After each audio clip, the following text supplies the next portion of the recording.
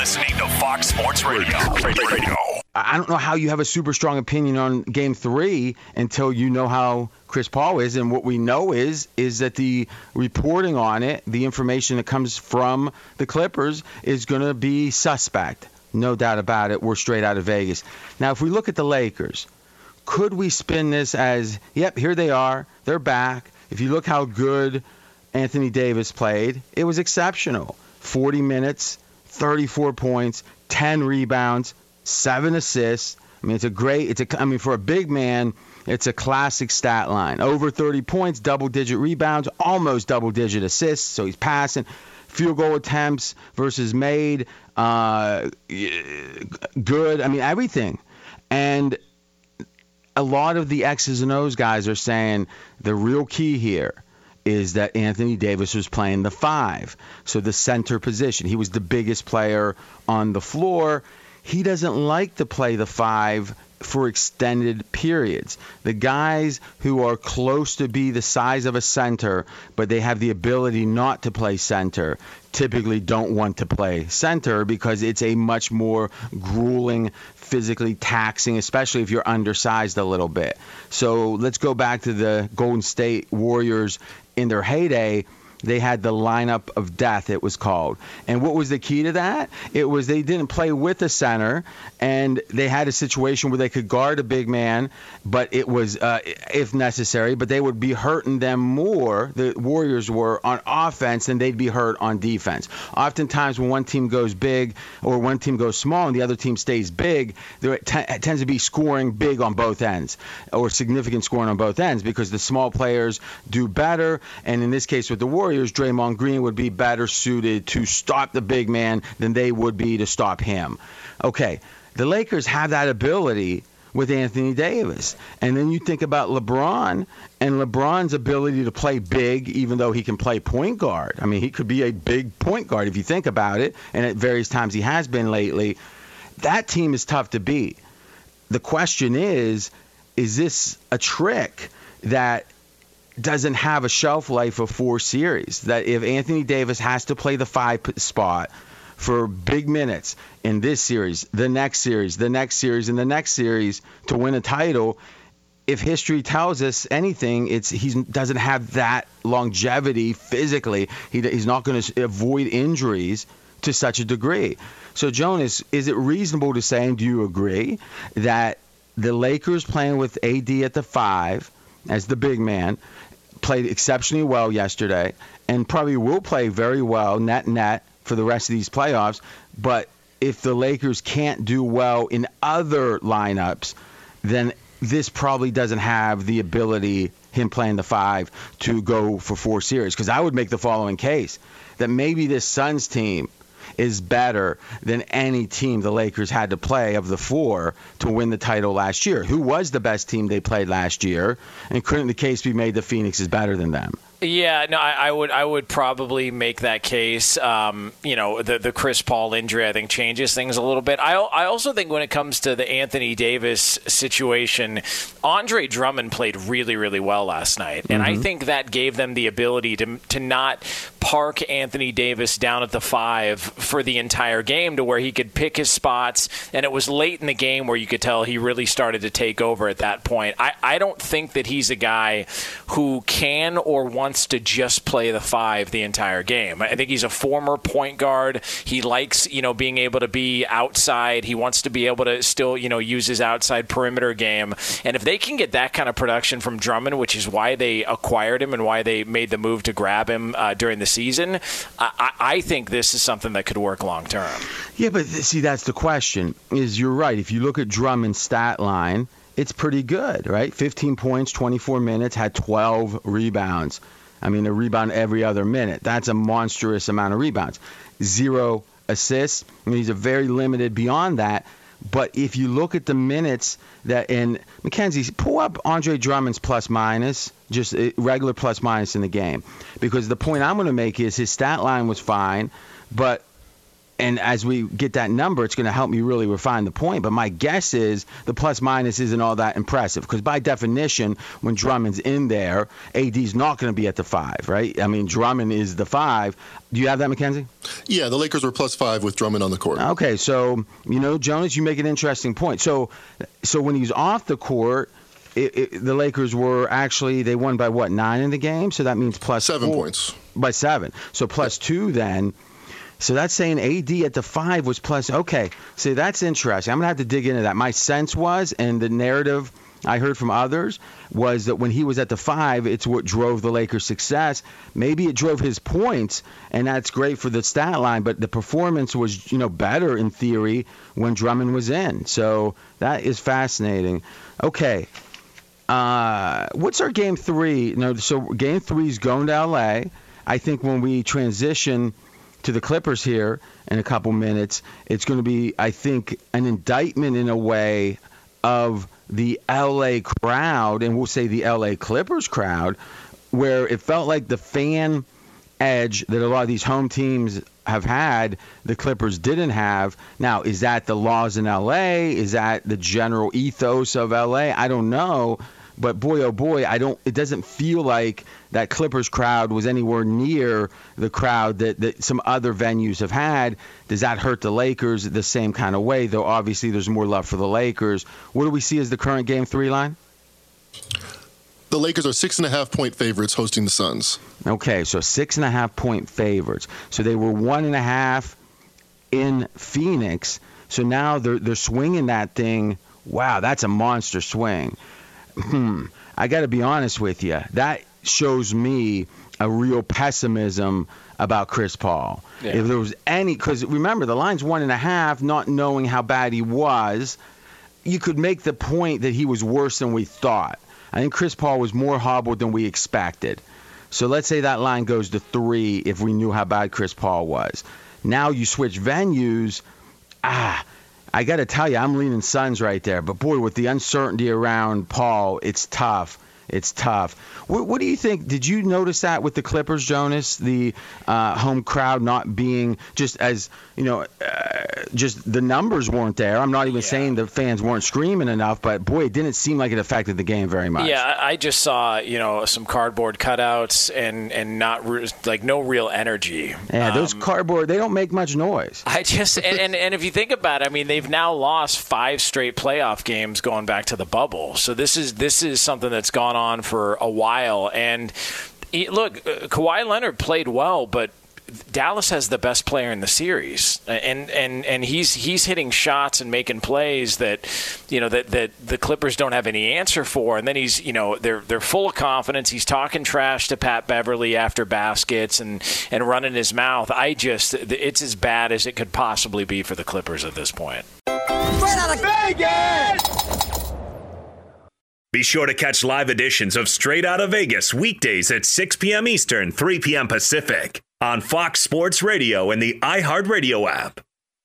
Luke is having a historic amount of effect on these playoffs, even though he only played 38 minutes. That's it's 10 minutes off. I mean, the simple math there.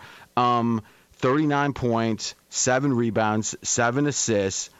But to me, and that's my first question to you, it strikes me that he's created a game and with a limited team around him. I mean, I was talking about the Nets, and I said if you take away their best player, they still are what in the league? You could make the case they still might be the best team.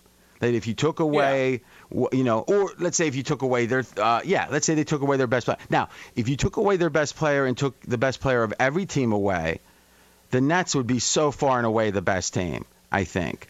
So, but let's flip this and say, how bad could a team be if you take away the best player? If the Mavs take away, or if we took Luka away, you'd have Tim Hardaway Jr., you'd have Porzingis, you'd have, Finney Smith.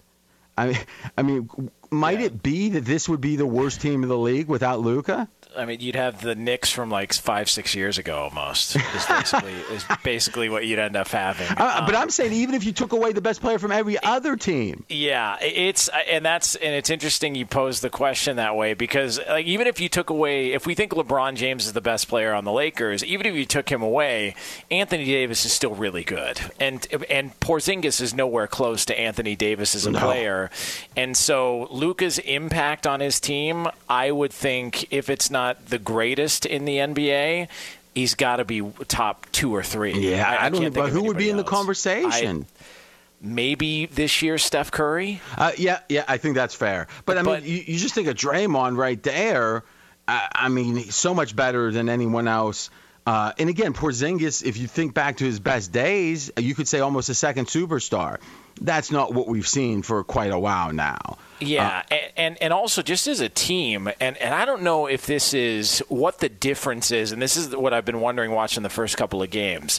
So if the three-point shot is as important as it is, and during the course of the regular season they were 36% behind the arc, in Game 1 they shot 47%. In Game 2 they shot 53%. I don't know what to do with that. I don't know why all of a sudden they've had such a drastic change and improved so much behind the arc, because that's really been a big factor in this series, that they're hitting shots that they weren't normally hitting during the course of the regular season. I agree with that, but couldn't you make the case the Clippers have been offensively quite efficient also? Yeah. I mean, if you just look at the threes, I don't know if you have that right in front of you. I'm looking at some of the advanced analytics here, but if you look at the accuracy, the general accuracy numbers, and what NBA.com does is they put them in orange if they're good, or actually there's another site puts them in orange if they're good, blue if they're bad, so there's a spectrum.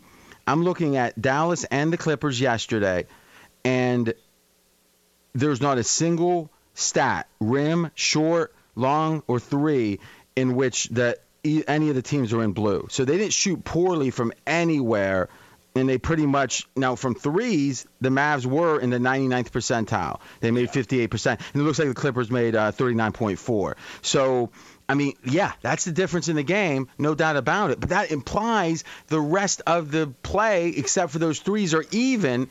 And if the Clippers are down 0-1 and they're at home – it's not supposed to be. It's supposed to be you're able to. I mean, remember, Milwaukee beat Miami, even though in Game 1, when Miami made 23s and Milwaukee still won the game. That's the kind of game the Clippers need to have when you're down 0-1. Yeah, and the Clippers were the best three-point shooting team during the course of the regular season. So in Game 2, I think they were a 41% three-point shooting team during the course of the regular season. In Game 2, they shot 39%. So it's not like they were just drastically off like in Game 1, and still they just had no answers for Luka. I mean, he hit a shot fading to his left, off his left foot, just threw a 3-up, and they were joking after the game on TNT. They're like, that's a shot you try and horse, not a playoff game. He did it in a playoff game on the road and just is oozing with confidence. He's a lot of fun to watch, but a nightmare for the Clippers so far. And we talked about this after Game 1, and I'd be interested to see if your eye test showed it to be true, is that the Mavs, when they do double Luka, are the type of defense that they don't have a super fast foot speed that in general that the three guys having to guard the four other players when you double does not have a rim protector that's exceptional for the Clippers, which you need in that spot. Think about Gobert back at the rim. If it's 4-on-3, he's going to be pretty effective back there. At minimum, going to make him take a longer shot. It feels like the Clippers, though they have those one-on-one wing defenders, and Paul George and Kawhi are supposedly at the elite level at that. I'm not sure if that's not outdated thinking as they've aged, but it doesn't feel like that style. Since none of them are good enough to shut down Luka, they have to double him, and I don't think the Clippers look too good when they double.